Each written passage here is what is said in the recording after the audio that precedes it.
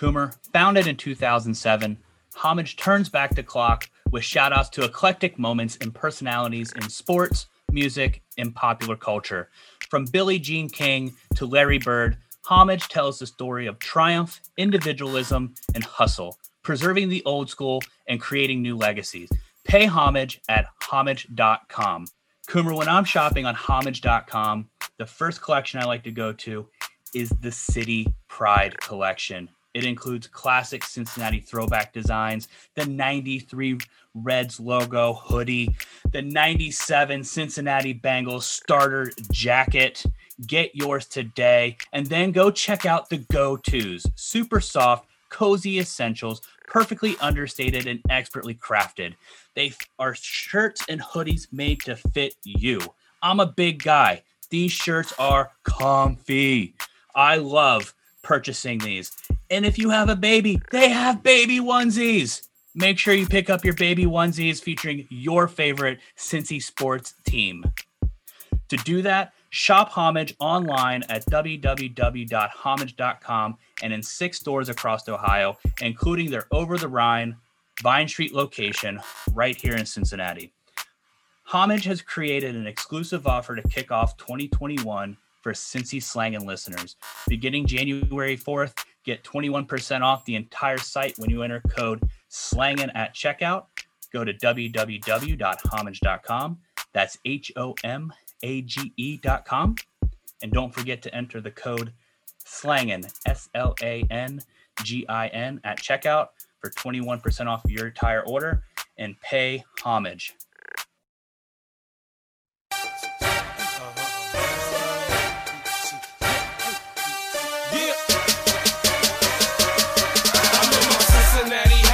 Cincinnati jersey, all on the blocks. We get it in. I'm in my Cincinnati hat. Good day and welcome to the Cincy Slangin' Bearcat podcast.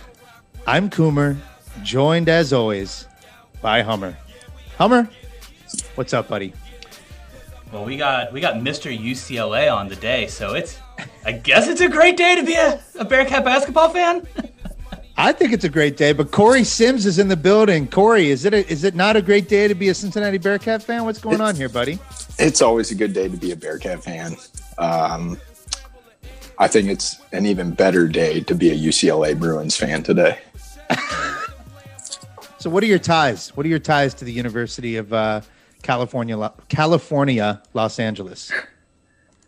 I mean, guys, let's be honest. They've been, since the middle of last year, in my opinion, they've been more entertaining to watch than the Bearcats have. So, and what's ironic, I don't know if they're more entertaining just because of how ridiculous Bill Walton is on every broadcast, or the fact that they were just excited to see what Mick did in the middle of last year. They made that great run. It looked like they had a chance to win the conference tournament.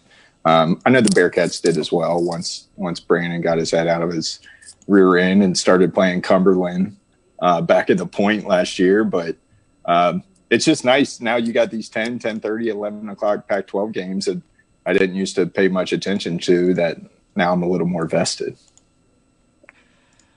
I didn't even think you stayed up that late. I thought you had an early bedtime, in bed well before tip-off for Mick Cronin and the Bruins, man. This is shocking news. Part of this is despite my buddy TJ Wolf that's out on Cronin's staff, because he's been telling me he's going to send me some gear for like 2 years since I got out there, and I'm still waiting.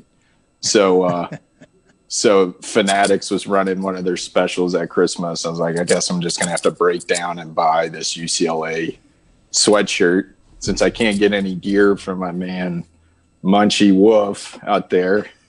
And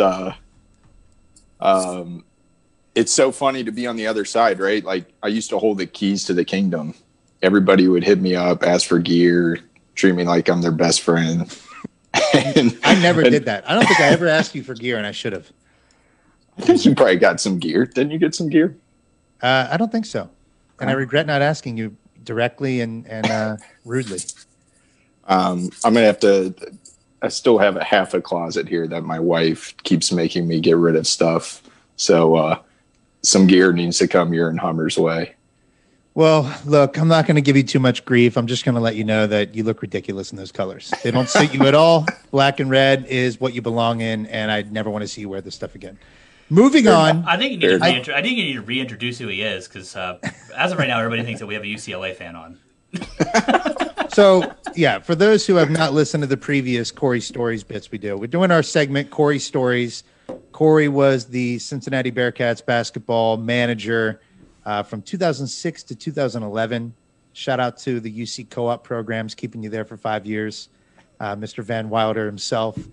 But yeah, you always have to tell people that, right? You always have to tell people it was a 5-year program because of co-op, I didn't take a victory lap. It's a 5-year. It's supposed to be 5 years. 5 years, air quotes.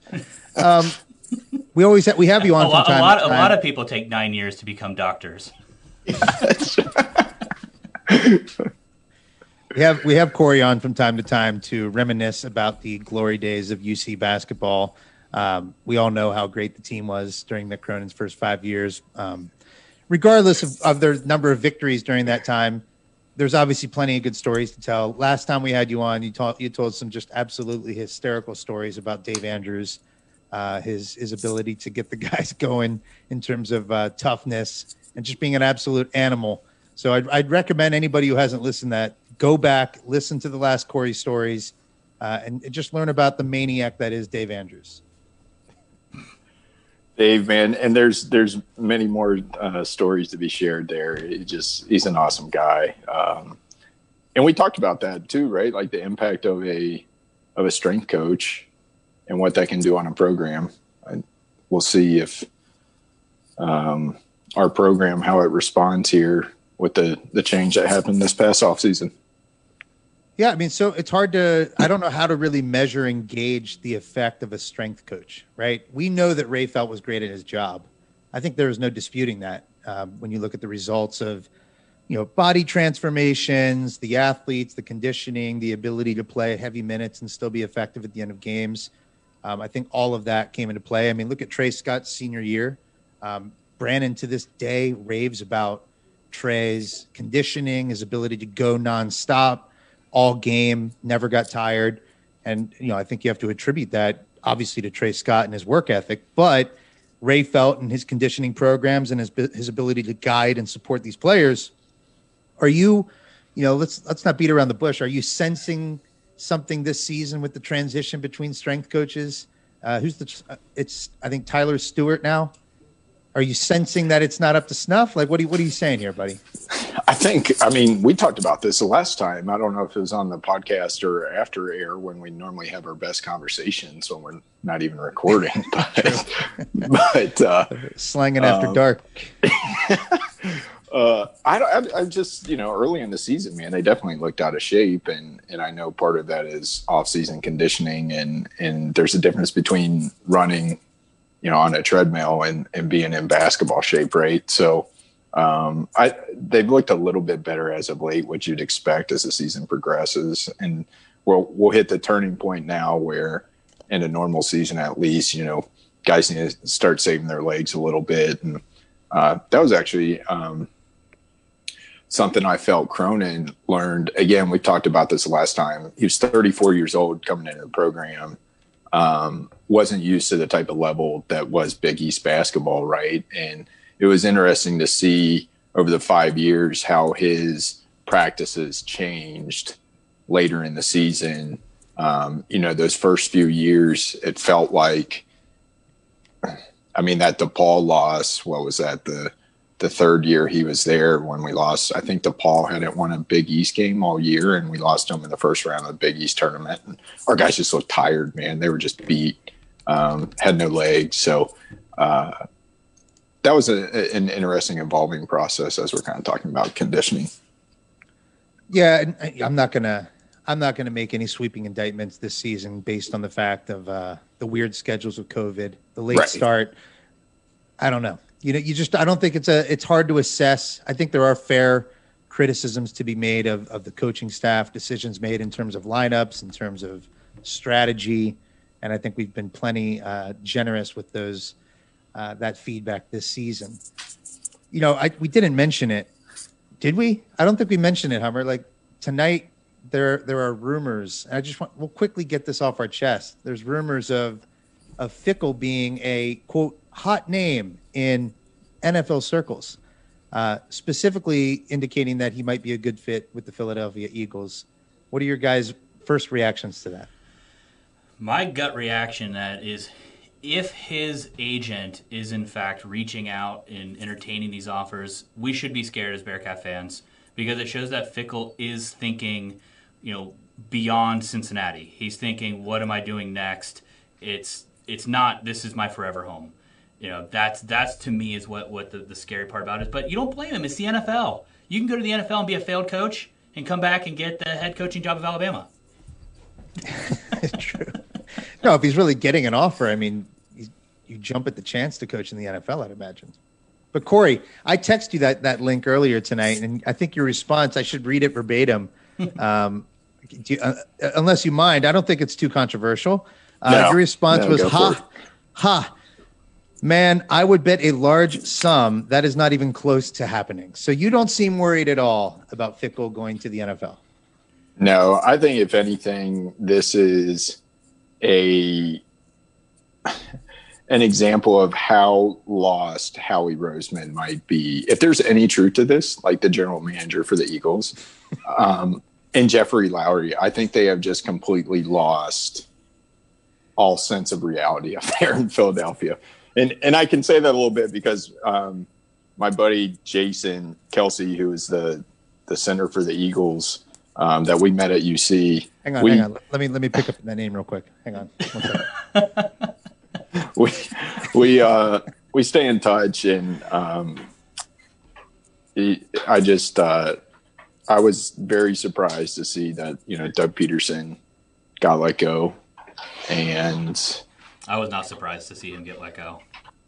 I was surprised based on the owner and that general manager, and a couple games ago when the Eagles were on national television, I think they said that the Eagles have not drafted a Pro Bowler since 2013 other than Carson Wentz. He has one Pro Bowl. So that's on Howie Roseman, right? Like, your general manager, they have drafted terribly. And to me, and I think Howie and the owner, Jeffrey Lowry, are pretty tight. And I think, Howie's looking for any reason to have a scapegoat. That's why I felt like Doug Peterson got fired. Well, I mean, I think with the Eagles too, not to get too in depth on the Eagles here, but they, I think, kind of abandoned the draft in a sense and started going mainly free agent or bust. I mean, they were really trying to acquire big name free agents. They were trying to spend their way into another Super Bowl, and I think that frankly they did get lucky the year that they won. You don't really strike. I don't care what people say.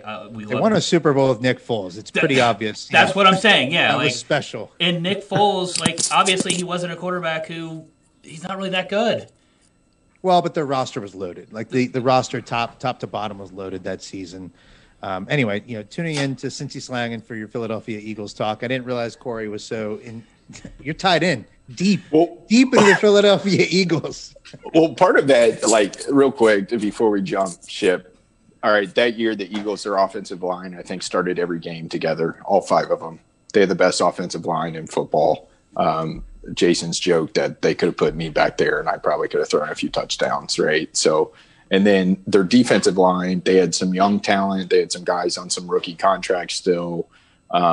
So they were able to rotate 7 or 8 guys in on the defensive line and stay fresh. So I think there's something to be said. If I'm an NFL owner, I don't understand why you're not pouring 60 or 70% of your salary cap into offense and defensive line. And, you get a solid quarterback. I mean, you saw what the offensive line for the Eagles that year did. And then after Carson Wentz got hurt and Nick Foles comes in, they simplified the playbook for Foles, which is, I think, part of the reason why the Eagles struggled this year is they just made things way too damn difficult. And then Jalen Hurts comes in and they simplify the playbook again, and he has a little bit of success. And it's a microcosm of what happens in coaching, right? These guys outsmart themselves. They get too deep into the weeds and they outthink themselves. And sometimes you got to go back to the KISS method and simplify things. Let's put you in charge of the Bengals. All right, let's get to No. on the offensive line. I wanted to ask Cory in terms of coaches it's a great transition. Coaches overthinking things, doing too much, maybe just outsmarting themselves. Do you think that's happening at all with the Cincinnati Bearcats basketball team? Well, something's happening, that's for sure. So I think that could be it, right? I think from what I've heard, Brandon is so cerebral that sometimes he can't get out of his own way. And whether that's he has a hard time connecting with the players or just coaching and teaching. To be honest, Mick could be like that at times too. And he would acknowledge, like, the thing that was amazing about Mick, like when we were in practice, is he could always see 5 to 7 steps ahead. Right. So all of a sudden, if we're putting in an offense, like the one year we tried to shift offenses, I think this might have been, Cash's sophomore year. And we tried to put, it was kind of a hybrid between like Duke and Mike Bray's offense at Notre Dame. A lot of it just like guards coming off down screens and then reading how the defense would react. And then they would have 3 options, right? So we try and instill this offense in the first 2 or 3 weeks of the preseason. And it became very obvious very quick. Like, we were giving too much credit to the players, to be honest, for them to have the basketball IQ to make the reads that we needed to be successful in that offense. And so we had to end up going back to some of the more traditional Mick Cronin play calling that everybody loved. You know, everybody loved his offensive play calling. Stand right at the top, dribble the ball, wait for the shot clock to dial down, just jack up a shot. Yeah. Shake 5. I could say that in my sleep. And actually you'll see, I mean, that's what every team does, right? 10 seconds on the shot clock, point guard backs it out, big man comes up with a back screen, create a little 2-man game and try and get a drive to the basket. And our play call was Shake 5. So every time you would see that, you're like, well, here it comes, right? So you're, it sounds like you're, I mean, it's good to, you're kind of relating what Brandon's going through. Because I do want my coach to have convictions. I think it's good for them to have convictions and things that they believe in and styles that they believe in. But at the same time, there needs to be sort of an embracing of what your roster is currently made of. And then just who's being productive in the games. And, you know, the biggest thing, the drum that we keep beating on this podcast is just the rotation and how he's using Chris Vogt and the number of minutes. And obviously a lot changed the past 2 games. He's seen his minutes cut to under 10 minutes a game the last couple games. And I think we've seen a more lively, energetic, and largely productive team. Maybe a team with more upside. Now, you could argue that Wichita State, that second half was an abject disaster. And I can't argue with that because, frankly, the team is plagued again and again and again by turnovers and fouls. Like for every loss this season, you could pretty much attribute it to the same thing. Maybe, you know, outside of that UCF game when they just couldn't make a shot. Yeah, I don't disagree with that. And as I've been reflecting on your crusade against Chris Vogt, Please, that's far too harsh. Have you seen the Chris Vogt socks? I have not. I wore the Cam Papp, a friend of the podcast. You know him. Yeah. Yeah. Oh, yeah. We were in like a secret Smurf, secret Santa type thing. And the gift he got me was a pair of custom made red and black Chris Vogt socks with his face plastered all over the socks. And the first time I wore them was our victory over SMU and it breaking the 5-game win streak. And I will admit, I did not wear them against Wichita State, which is a failure on my part. Laundry rotation got out of whack. I probably shouldn't have even washed them. It's my fault. I'll do better next time. Obviously, our game got canceled tomorrow against ECU, but next game, whenever that happens, Chris Vogt socks back on. I mean, all Bearcat fans should be blaming you for that Wichita State meltdown. Now, as I've been reflecting on this, I started to think because and I appreciated your question, or not your question, but someone from Clifton That sounded a lot like you on the Brandon. I did not hide show. my identity. I said Coomer from Clifton. I figured it was appropriate. I appreciated your question. It was definitely a lot of coach talk, right? That's what the response was a lot of coach talk. But I will say that as I started thinking about like Brandon and where he's at, where the program's at, and tried to draw some parallels or similarities with like what Mick was going through. And here's the thing that I don't think Mick necessarily got enough credit for was, right, he came in, we knew not a lot of people, I think, recognized the academic issues where the program was, right? I mean, we were like 3 points away from losing a scholarship and like academic points away on a scale of 1,000. So, I mean, it was a very slim margin. We had to make sure guys were going to class. We had to get some guys in there that we knew were going to be able to graduate. Mick was promised an academic advisor dedicated to the basketball team to help dig them out of this hole that Hugs and AK left us in. That never got fulfilled. We never had that full-time academic advisor. Is that where you stepped in? You step in and fill that role? They wanted me to be no part of the tutoring of the basketball players. But and then like our practice gym, right? So I don't know how many people might remember this or knew about this, but our practice gym. Have you been in our practice gym? No, Cory. I don't have the same access that you do. Just an outsider. I'm just a guy with a podcast. All right. The practice gym is actually under. They don't let us in. Oh, I have. There was some sort of function there one time during college that I did go down there. Yeah. I mean, it felt like it had cobwebs in it when I went down there. I think it's been improved since. It was, I mean, the practice gym is under that Shakely lawn area. Mm-hmm. So, and it was brand new when I got there. That the Linder Center was open like that summer. The academics and athletics building there, and the practice gym was brand new. And they promised Mick, some banners and some things to spice it up, right? So that way, when recruits are coming in, it doesn't look like just a big white gymnasium.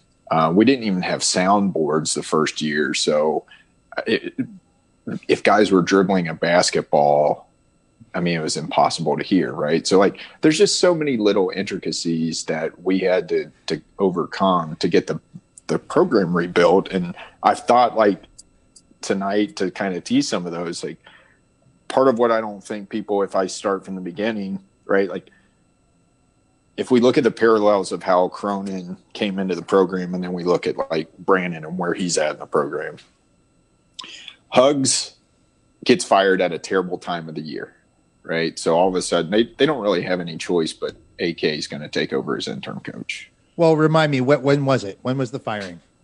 I think it was in April, right? So I think it was, it might have been in May. Let me see if I can figure this out. Well, you keep going. Now, we'll look it up to confirm it. But are you privy to any of the rumors as to why Hugs was fired? Like, do you have that like definitive answer? Was there objection? Leading the witness.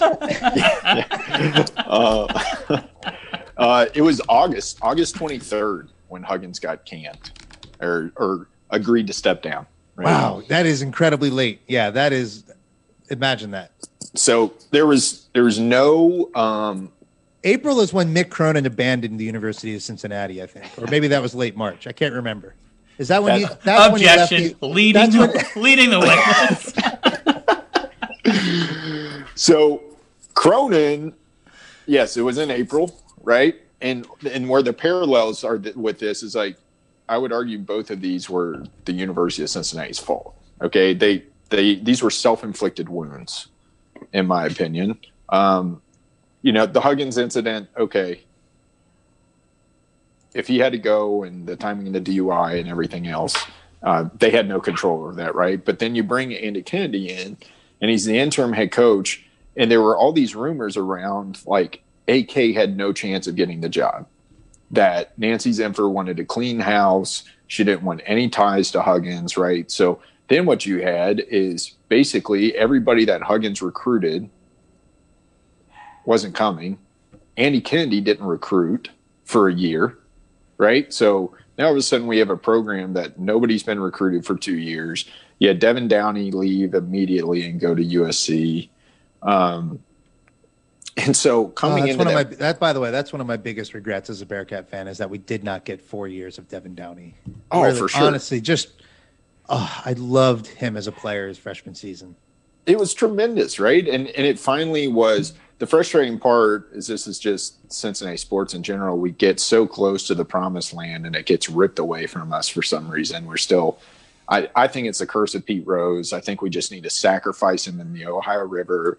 Like get rid of. We have not been able to get past this. The Summer said this, but we've had success since he. The curse of Pete Rose. You're right. The Cincinnati Cyclones have won the Kelly Cup. I forget. It's the curse of Bo Jackson. Yes, I subscribe to the curse of Bo Jackson. I did throw that the one with with Pete Rose. Because look, Pete Rose played for the Phillies. Phillies also won a couple World Series. But Bo Jackson, man, we need to apologize to him as a city. I'm not opposed to that either.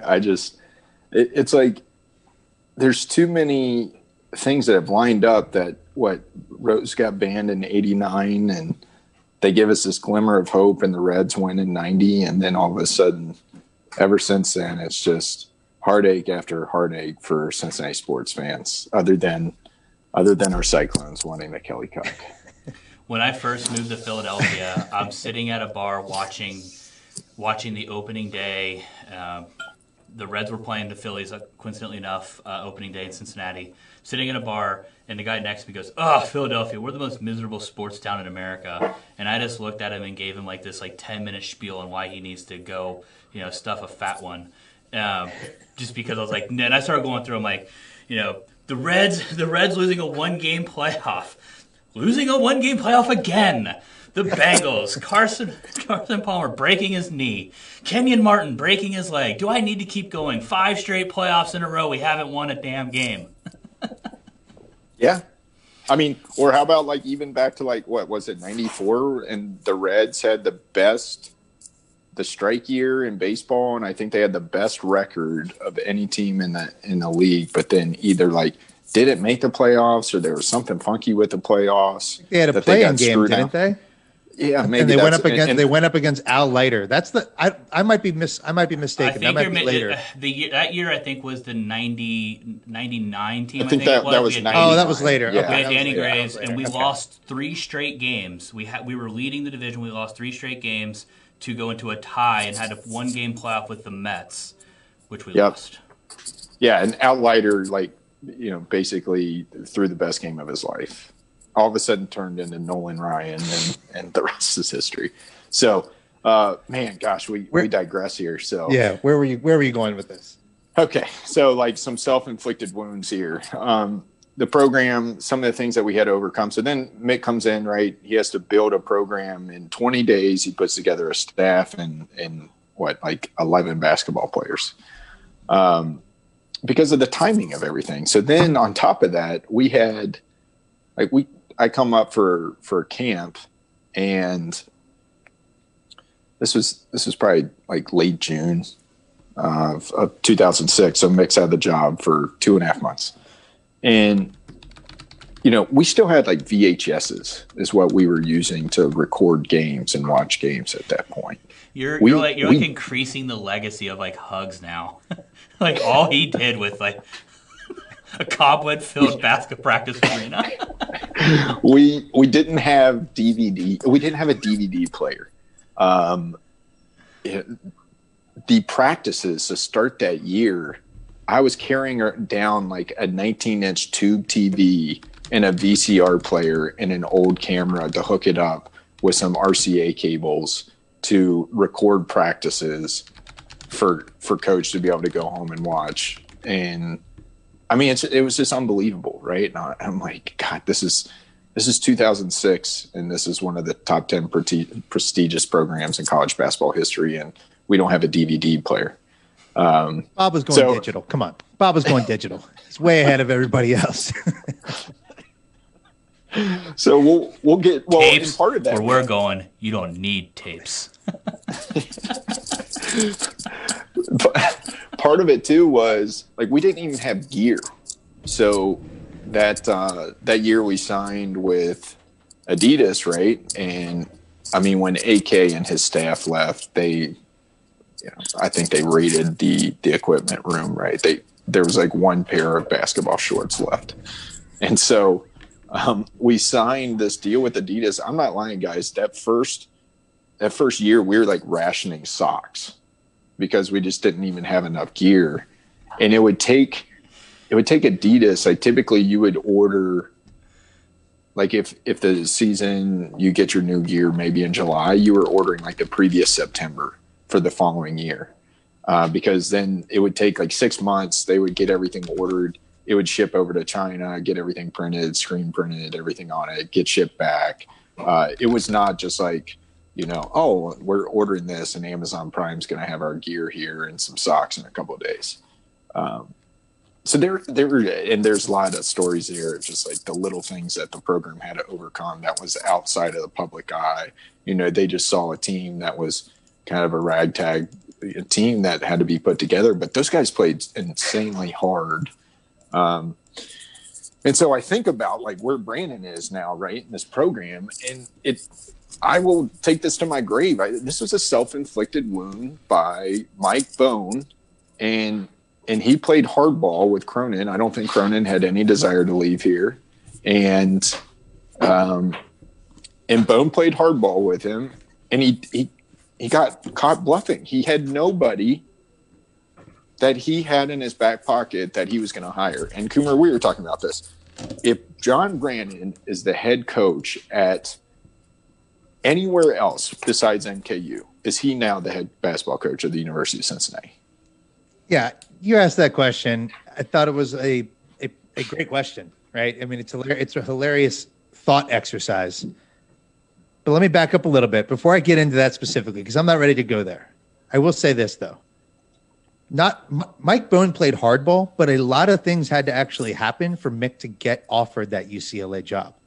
Oh, for sure. Thinking back on it, didn't Rick Barnes or UCLA didn't want to pay the buyout at Tennessee, so Rick Barnes passes on the job? I think there was another coach in line that I'm forgetting right now, and then it trickled down, and Mick Cronin kind of got the leftovers at that point. I think a lot of things had to happen right. I think you're right. I think there's probably an element of truth to what you're saying, though. Like, it didn't seem like Bone was overly eager to retain Mick Cronin's services. And to be fair to Bone, I think there was a huge fraction of the fan base that was quite comfortable seeing him walk away. More importantly, a large faction of the donor fan base that's probably more into Bone's ear than what you and I are saying on a podcast. I wasn't losing sleep. I'm still not losing sleep. I'm not missing. I'm not yearning. And I would say that I think a lot of that hearsay about potential donors, the biggest donors that I know, at least the biggest donors that were part of the program when I was there, were very upset that Mick was, kind of shown the door. And I would challenge, and I kept saying this, and I still believe and hope, like I'm a Bearcat fan until I die. I hope, and I said this when this all went down, I hope it works out for both programs. I hope Mick goes and has success, and I hope UC and Brandon have success. Or if it's not Brandon, obviously whoever we bring in next, I hope that we succeed, right? I don't want to be stuck with a decade like we had in the 80s as a program just to say, see, I told you guys so. That's not what I'm hoping for here, but there's so many examples. Okay, let's go ask Tennessee football fans how they feel about Phil Fulmer being fired. And the year that he got fired, he was in the SEC championship game. They haven't been relevant since, right? Let's go ask Michigan fans. They were upset with Lloyd Carr, and their program's been in shambles since. Right? We talked about the Billy Clyde Gillespie. Tubby Smith wins the SEC, and it basically gets shown the door. They bring in Billy Clyde. He's got 3 years of just running that program to the ground. Calipari comes in. He has some early success. He hasn't won a national championship since 2012. So And like this stat the other day that they were showing, there's only 6 active college football coaches that have won a national championship. That's insane. That is insane, right? And I meant to look this up before I came on, but well, you look it up. I want to chime in here and sure. kind of take the side of defending Brandon, because right now, what's the record of the team? We're 3-7. We're 3-7, right? 10 games into his second season, and you did a good job laying out the challenges Mick Cronin was dealing with walking in the door academically. You're rationing socks. You don't have any gear. You're sponsored by Adidas. Like, there's a lot of things working against you as Mick Cronin is coming aboard the Cincinnati Bearcats basketball program. John Brandon, here's what he's dealing with: a freaking global pandemic. Like, we do have to factor in the cold hard truth that his first season with the Bearcats was ended prematurely because college basketball was shut down. So whether we were going to go on a run in the conference tournament, whether we were going to end up making the NCAA tournament, all of that we can't really say. I mean, we can all predict and tell everyone what we think would happen. Doesn't really matter. It got shut down early. Now this season, you're in a situation where practices are disrupted. You've got players who don't necessarily want to play. You've got players who are responding poorly to not having a home crowd. I think we can all agree, the last in-person sporting event I attended was with Hummer, with our dads, Temple. Like, we went to the senior night Temple game and wondering if we were going to catch COVID. Wondering if we were going to, should I really be reaching in this popcorn bowl? I'm not sure. This doesn't seem like what I'm supposed to be doing right now, but I'm going to do it anyway. And you know that we've lost that home court advantage. Like, those things all play into this. And so I'm not ready to go full, whether it's John Brandon or the next coach. Look, we're not there, man. We're not there. I don't want to say we're there, but I don't want to give Brandon that big of a pass, because every single coach who is playing basketball this season is going through these same challenges. This is an environment, and at this point, he has 30-something games under his belt. So I said this last podcast. I'm sick and tired of hearing this installing the offense type of rationale. Like, get over it. You've had every year. This is college basketball. You're going to have a new crop of players every single year who have to learn this offense. And at the point, I think the mistakes we're seeing with him aren't even really offense related in that sense. It's mental toughness. It's a culture. It's like a culture's not there. These players are watching guys drive to the hoop and just watching the opponents make layups. They're not boxing out. They're not rebounding. They're not fighting over loose balls. They're making these ticky-tacky reach-around fouls. They're turning the ball over constantly. Like, it's a lot of stuff that's like, I feel like it's a culture element that just seems to be missing. I can think of one game this season that was deplorable from a effort standpoint and like a quote unquote mental toughness standpoint. That was Georgia. Every game we've had to let the team go. They've fought back from multiple second half deficits. That's the point. We've let them go. They've come in where they go in these lapses where all of a sudden they go down 10 points and they go back down 12 points in the same game. Yeah. So don't attribute it to players' effort level. I attribute it more. I think there's way more strategic errors happening this season. I think it's mental. I think it's culture. See, this is drama. This is what we need. This is why we needed to go live, because now all of a sudden can't backtrack.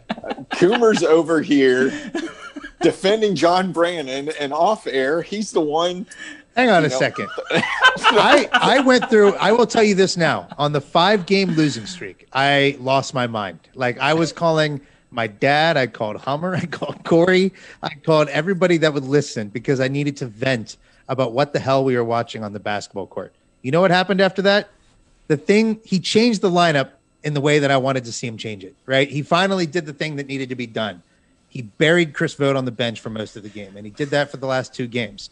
Now, but you called in and asked him about it, and he flat out said that he's going to go back to Chris Vogt, that Chris Vogt is a upperclassman who isn't going to make the same mistakes as a freshman, yet the minute Chris Vogt gets in, he makes the exact mistake a freshman would make.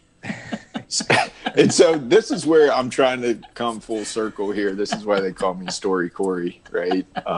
Do it. Take us full circle. So the full circle here is with the Chris Vogt crusade. That is, well, real quick. I did not realize the 5 games, 5 out of 6 or first 6 losses we were down by 3 or less in the last 100 seconds of the game. Mm-hmm. That was a stat when they showed that on the screen that I was like, there's no way, because it just didn't feel that way, right? Because Say that stat again. We need everybody to hear that stat again. Say that stat again. Mr. Maybe it's the next coach. Say that stat again.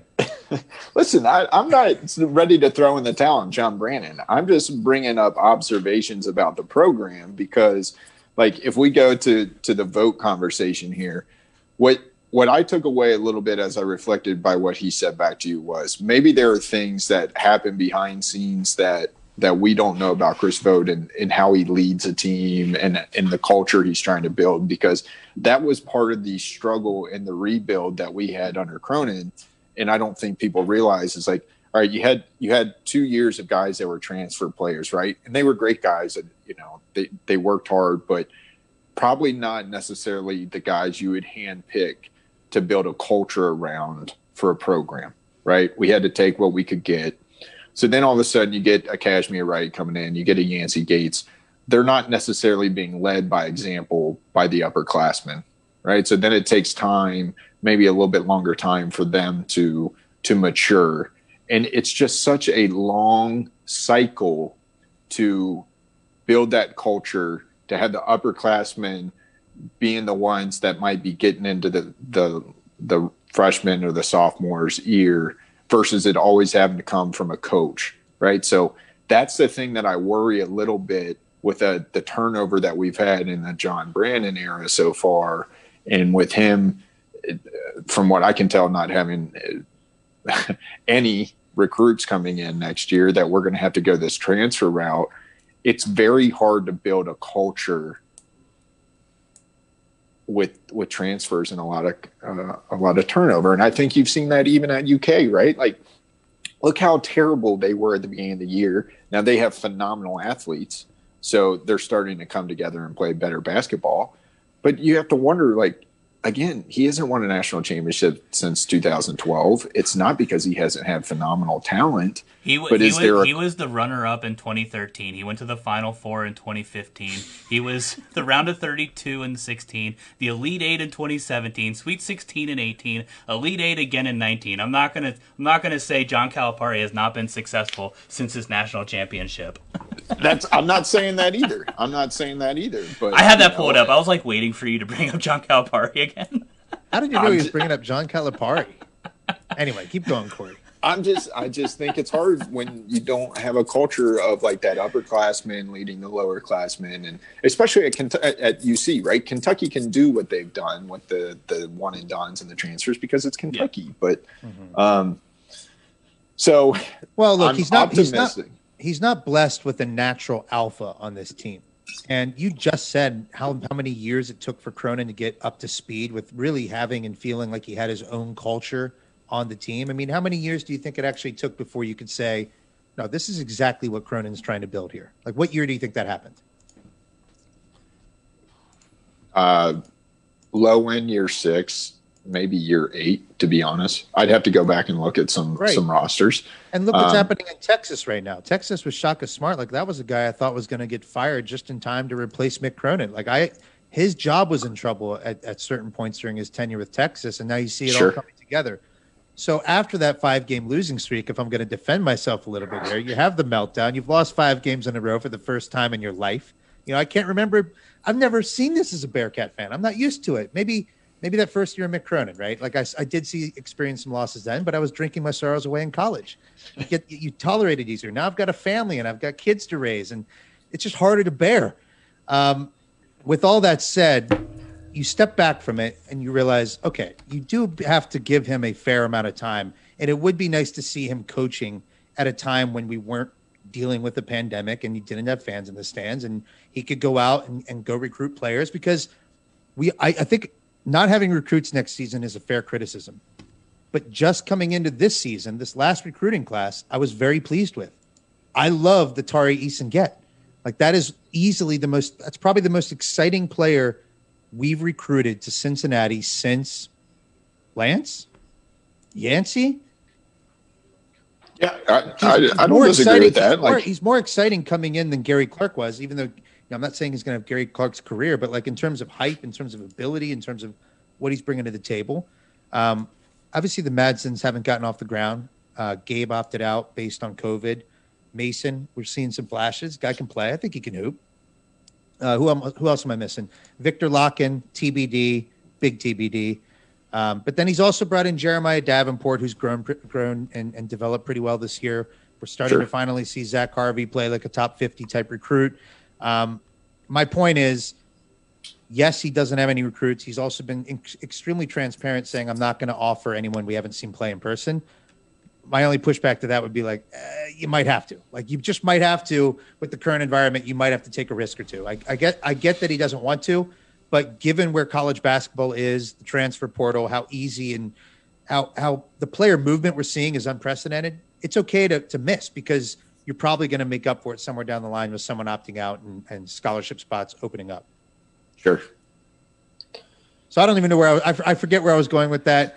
But you were just defending yourself with your rationalizing why it is important to take a step back and give him time to actually develop the program. That's it. Yeah, that it does take some time to implement the culture, and that we don't need to all jump off a bridge because of a rough second season. I will jump off a bridge if I want to.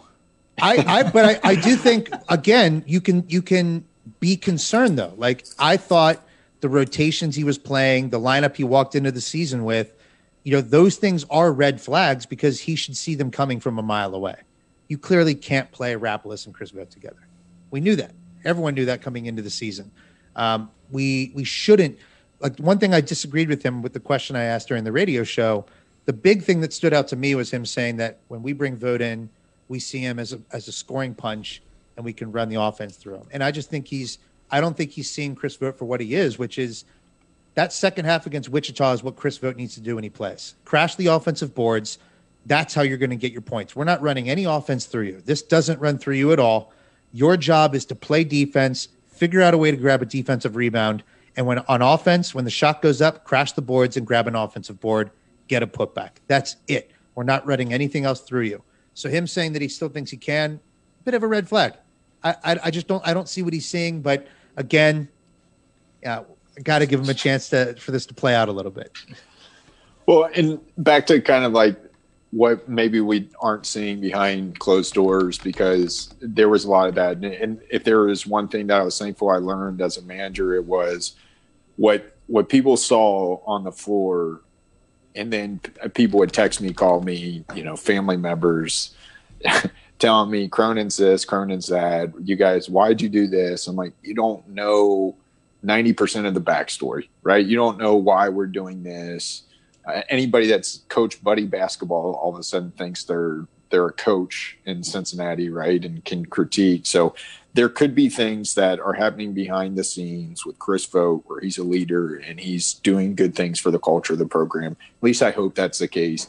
And Brandon's trying to reward him for that. But I do agree with you, Coomer, when he said the answer to your question. Like, I think he said something like, we have a heavy package to go to Chris Vogt when he's in the game.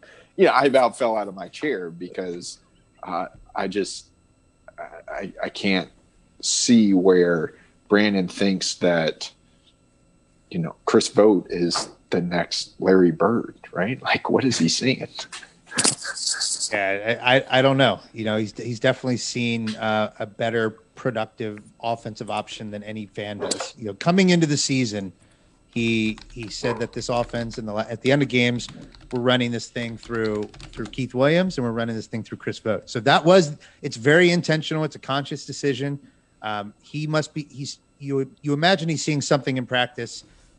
If he is seeing something in practice too, something to keep in mind for people like me who prefer to have Mamadou Diarra's skill set on the court. Switchy, rangy. Is he having a good season? No, but he's a better defender than Chris Vogt, and I prefer that. From a backup center perspective, one thing to keep in mind is that Mamadou Diarra did opt out of the season, and we don't know the details as to why, but he then opted back in, and he did it simultaneous with Rapolis leaving the team, which makes you wonder whether it was very much a minutes played decision.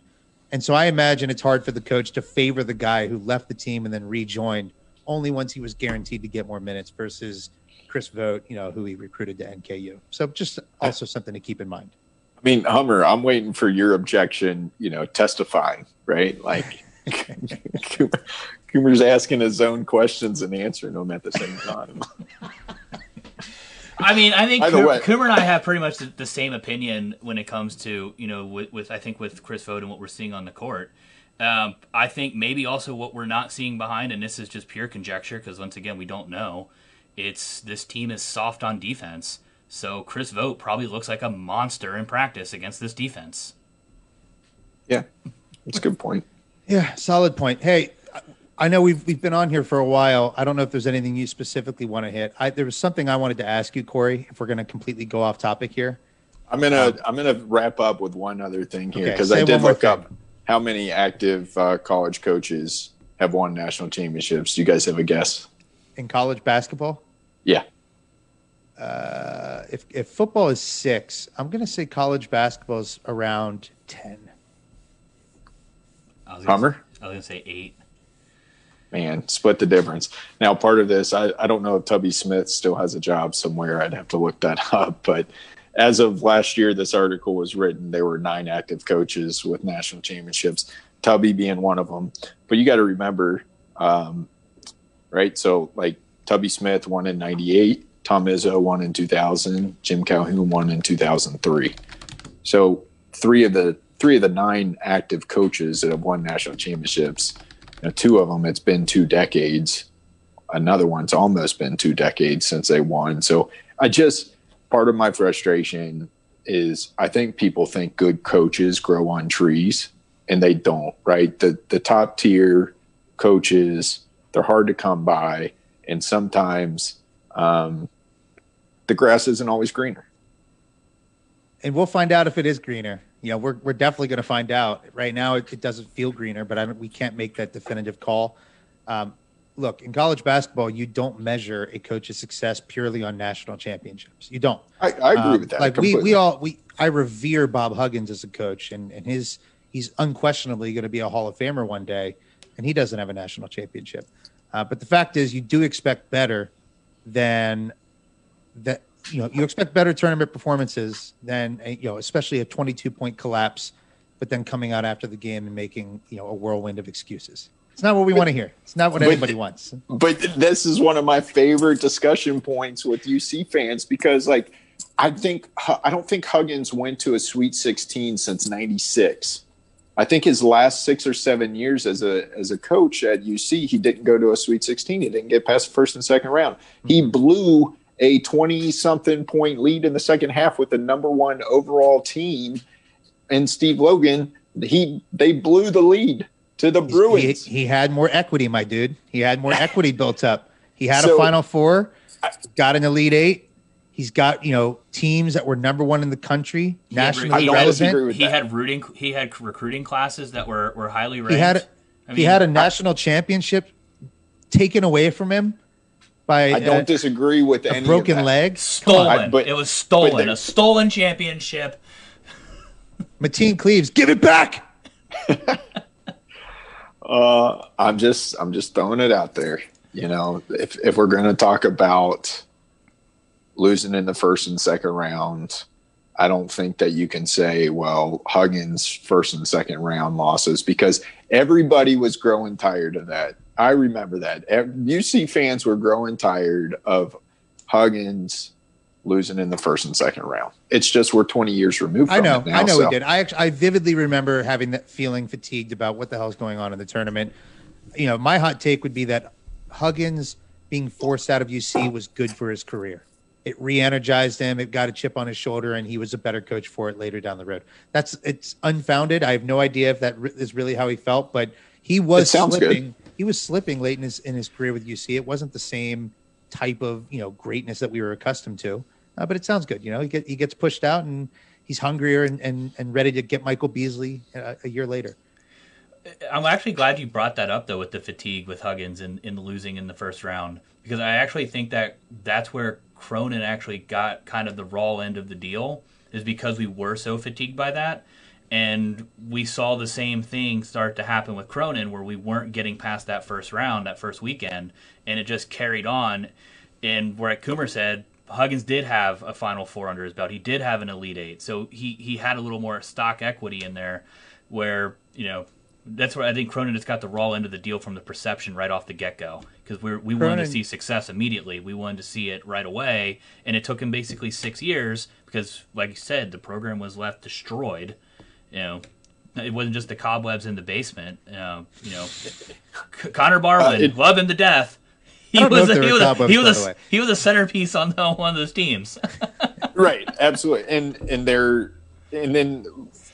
the hard part too, again, with part of the rebuilding process, then all of a sudden you get the Big East ripped away from you. You're recruiting to a bullshit gym, and it just was, for me, I would have loved to have seen what Cronin could have done with another 2 to 3 years. Now that he had gotten the arena built, he had a chance. Every time that we were getting some momentum with the program, we had a curveball, right? Like, even that year that Gary Clark's senior year, right? Now all of a sudden we're playing over in NKU, and that's frustrating. It just, nothing was lining up to where it's like we're playing with a full deck of cards. It always felt like we were, and that could be sour milk, right? Because I'm sure there's lots of programs that can say that, but I just would have liked to have seen what Cronin could have done with a couple more years recruiting to that arena with a little bit of stability in the program and changes that he had gone through. I agree. He was a Nevada win away from being absolutely worshipped in Cincinnati. I truly believe that. I truly believe that was the flashpoint, that if that game goes differently, if a couple shots drop and Nevada doesn't get as hot as they did, I think that he walks away from that game being absolutely beloved in Cincinnati. But because it was set up for him to in theory go to the Final Four, which was all the years of him bitching about the draw in the tournament, which I think rightfully he had some valid points.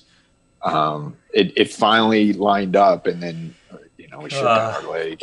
Talk about the lineup. So we were all watching this. Our friend Cam Paps, he's engaged. We have a bachelor party set in Nashville. We're all sitting there. Oh, man. We're all doing the math. We're like, holy shit! If we get placed with Virginia, we're playing in Nashville. And I think we're all like somehow mass FaceTiming, trying to buy tickets immediately to the game. Don't care what the price is. Probably overpaid. Didn't matter. It was just the stars were aligned.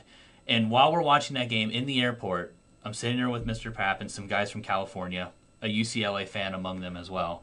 And they look at us and they go, why is your butthole so tight? You guys are up by 22. And I'm just quoting them. That's what they said. Yeah. And we go, you don't understand. It's Cincinnati sports. Sure enough, like getting on the airplane, I had to I got in the airplane and there was still like 3 minutes left in the game. Lost cell phone service, did not find out the result of the game until 2 hours later when my plane landed in Chicago. I got off the plane like, fuck. Yeah, and then you got arrested for causing a scene on an airplane. And you were added to the no-fly list. Let me ask you this, Coomer, and then we'll shift gears. If the Bearcats don't overachieve Mix last year and win the conference, you're calling that last season an overachievement? Absolutely. Is Mick Cronin still our head coach? Because we overachieved that year. Yeah, I thought that people overreacted to that Iowa game personally, and I attribute it. I thought people reacted to the Iowa game as if the Nevada game just happened. Like it seemed like that. I thought it was just a boiling point. I think you've already explained he would be the coach if the contract negotiations went differently with Bone, if the shenanigans at UCLA didn't play out the way they did, because UCLA is going to be a really hard job to turn down no matter what the circumstances. We're already seeing it. Like his recruiting had really cooled down with Cincinnati, and he's gone to UCLA and he's picking up big time players already. And how hard is it when you're in Los Angeles and your practice arena is used by NBA players on the regular to get games in? I mean, it's an ideal situation. So I don't. It's not surprising he took the job. I just think it's hilarious seeing you show up here. Very aggressive move. wearing a UCLA sweatshirt. Like, it has to be called. Someone has to come to UC's defense in this conversation. You know, the best part of this is this showed up today, right? So like I was waiting for this. It hasn't been here for 3 weeks. I don't know what's going on at Fanatics that Amazon can get something to you within an hour, and Fanatics it takes 3 weeks in 2021. But I was like, oh man, as soon as I saw it, I'm like, I'm wearing this tonight for Coomer. Well, I appreciate it. I wanted to ask you to relate it to the current day. One question or one story you could maybe tell. This week we heard about, or I guess we heard about it last week. So the Bearcats 5-game losing streak. Team needs to shake things up, and so they set up a wiffle ball court or wiffle ball field on the practice court, and they break things up with a nice game of wiffle ball. Coaches apparently win. Zach Harvey's a good wiffle ball player. We don't need all the details. Are there any stories about like examples like that where things got monotonous, team might have been down a bit, and Mick Cronin wanted to break things up? And if so, how did you do it? What was Mick's method for breaking things up? Oh man. You're going to make me go deep in the archives here, because I can't say that was necessarily like really our speed, right? Like our speed was more from the Rick Pitino, Bob Huggins school of, you guys aren't going to wear our jerseys. You don't deserve to wear the jersey. You don't deserve to wear the Bearcats name across your chest or the Cincinnati name across your chest because of what this city represents and what you're supposed to represent to this city. So his method was more about we're locked in the locker room and they're not allowed to wear their own practice, the UC practice gear, which was a pain in the ass for the managers, by the way, right? Because now we're having to scramble and find other potential gear, or they're wearing their own personal gear to practice, and only have one set. So then it's a whole nightmare to facilitate. They would go down to the Armory. Did you guys ever go in the Armory? Yes. And for anybody that's listening that doesn't know what the Armory is, I mean, it is the old basketball arena where the Big O played. That is, UC can't do anything with it because there's so much asbestos in there that it would cost so much to renovate. They actually, quick sidebar, when Brian Kelly was here, they looked into what it would cost to renovate that into the indoor practice facility for football. But the locker rooms down there were disgusting. And that was more their method, right? Build some character, man. Yeah. I can't say that I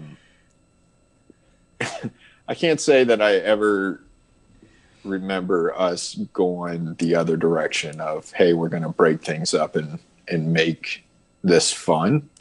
Is more, how can we build character and grit, and you deserve to come back into your locker room and have the nice things in the program again. That could be generational. Like, that could be something like it's harder to take it in that direction in 2021 than it is in 2007. Maybe I'm wrong. Yeah. Maybe Mick Cronin just doesn't like having fun and breaking things up. I'm just picturing him going, you turn the ball over, you run a mile.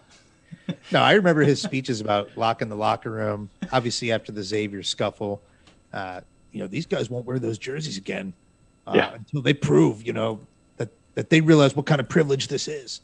So yeah, Mick always laid it on thick with that kind of stuff. It always felt a bit performative. I never felt that authentic coming from Mick, but I could be wrong. Yeah, the I physically removed some of their jerseys from them after the Xavier that came on a little heavy, but but I can attest to it was more about trying to build that grit and culture that we're used to seeing as fans, that we're going to be the toughest team on the court, right? We might not be the most athletic, we might not be the best shooters, but we will be the toughest. We will out rebound you, we will out hustle you. He preached that about, and he's preaching it actually at UCLA now too, which is you can't control if the ball is going to go in the hoop. but you can control hustle and you can control defense, right?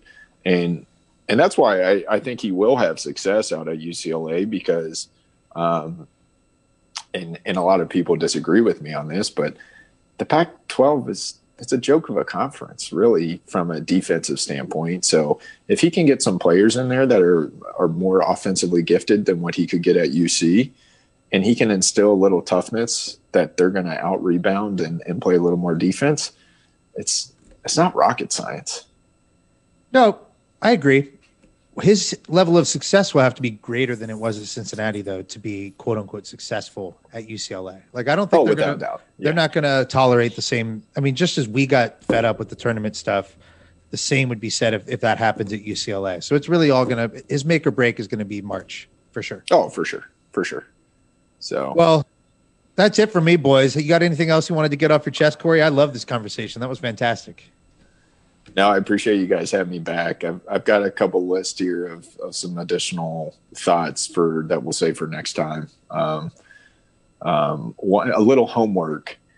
Have you ever heard the name? This is pretty common in the college basketball circles, but a boy, a ball, and a dream. All right, his name is Tom J. Tootie Cericione. You ever heard this name? I don't think so. The Cericione part sounded familiar.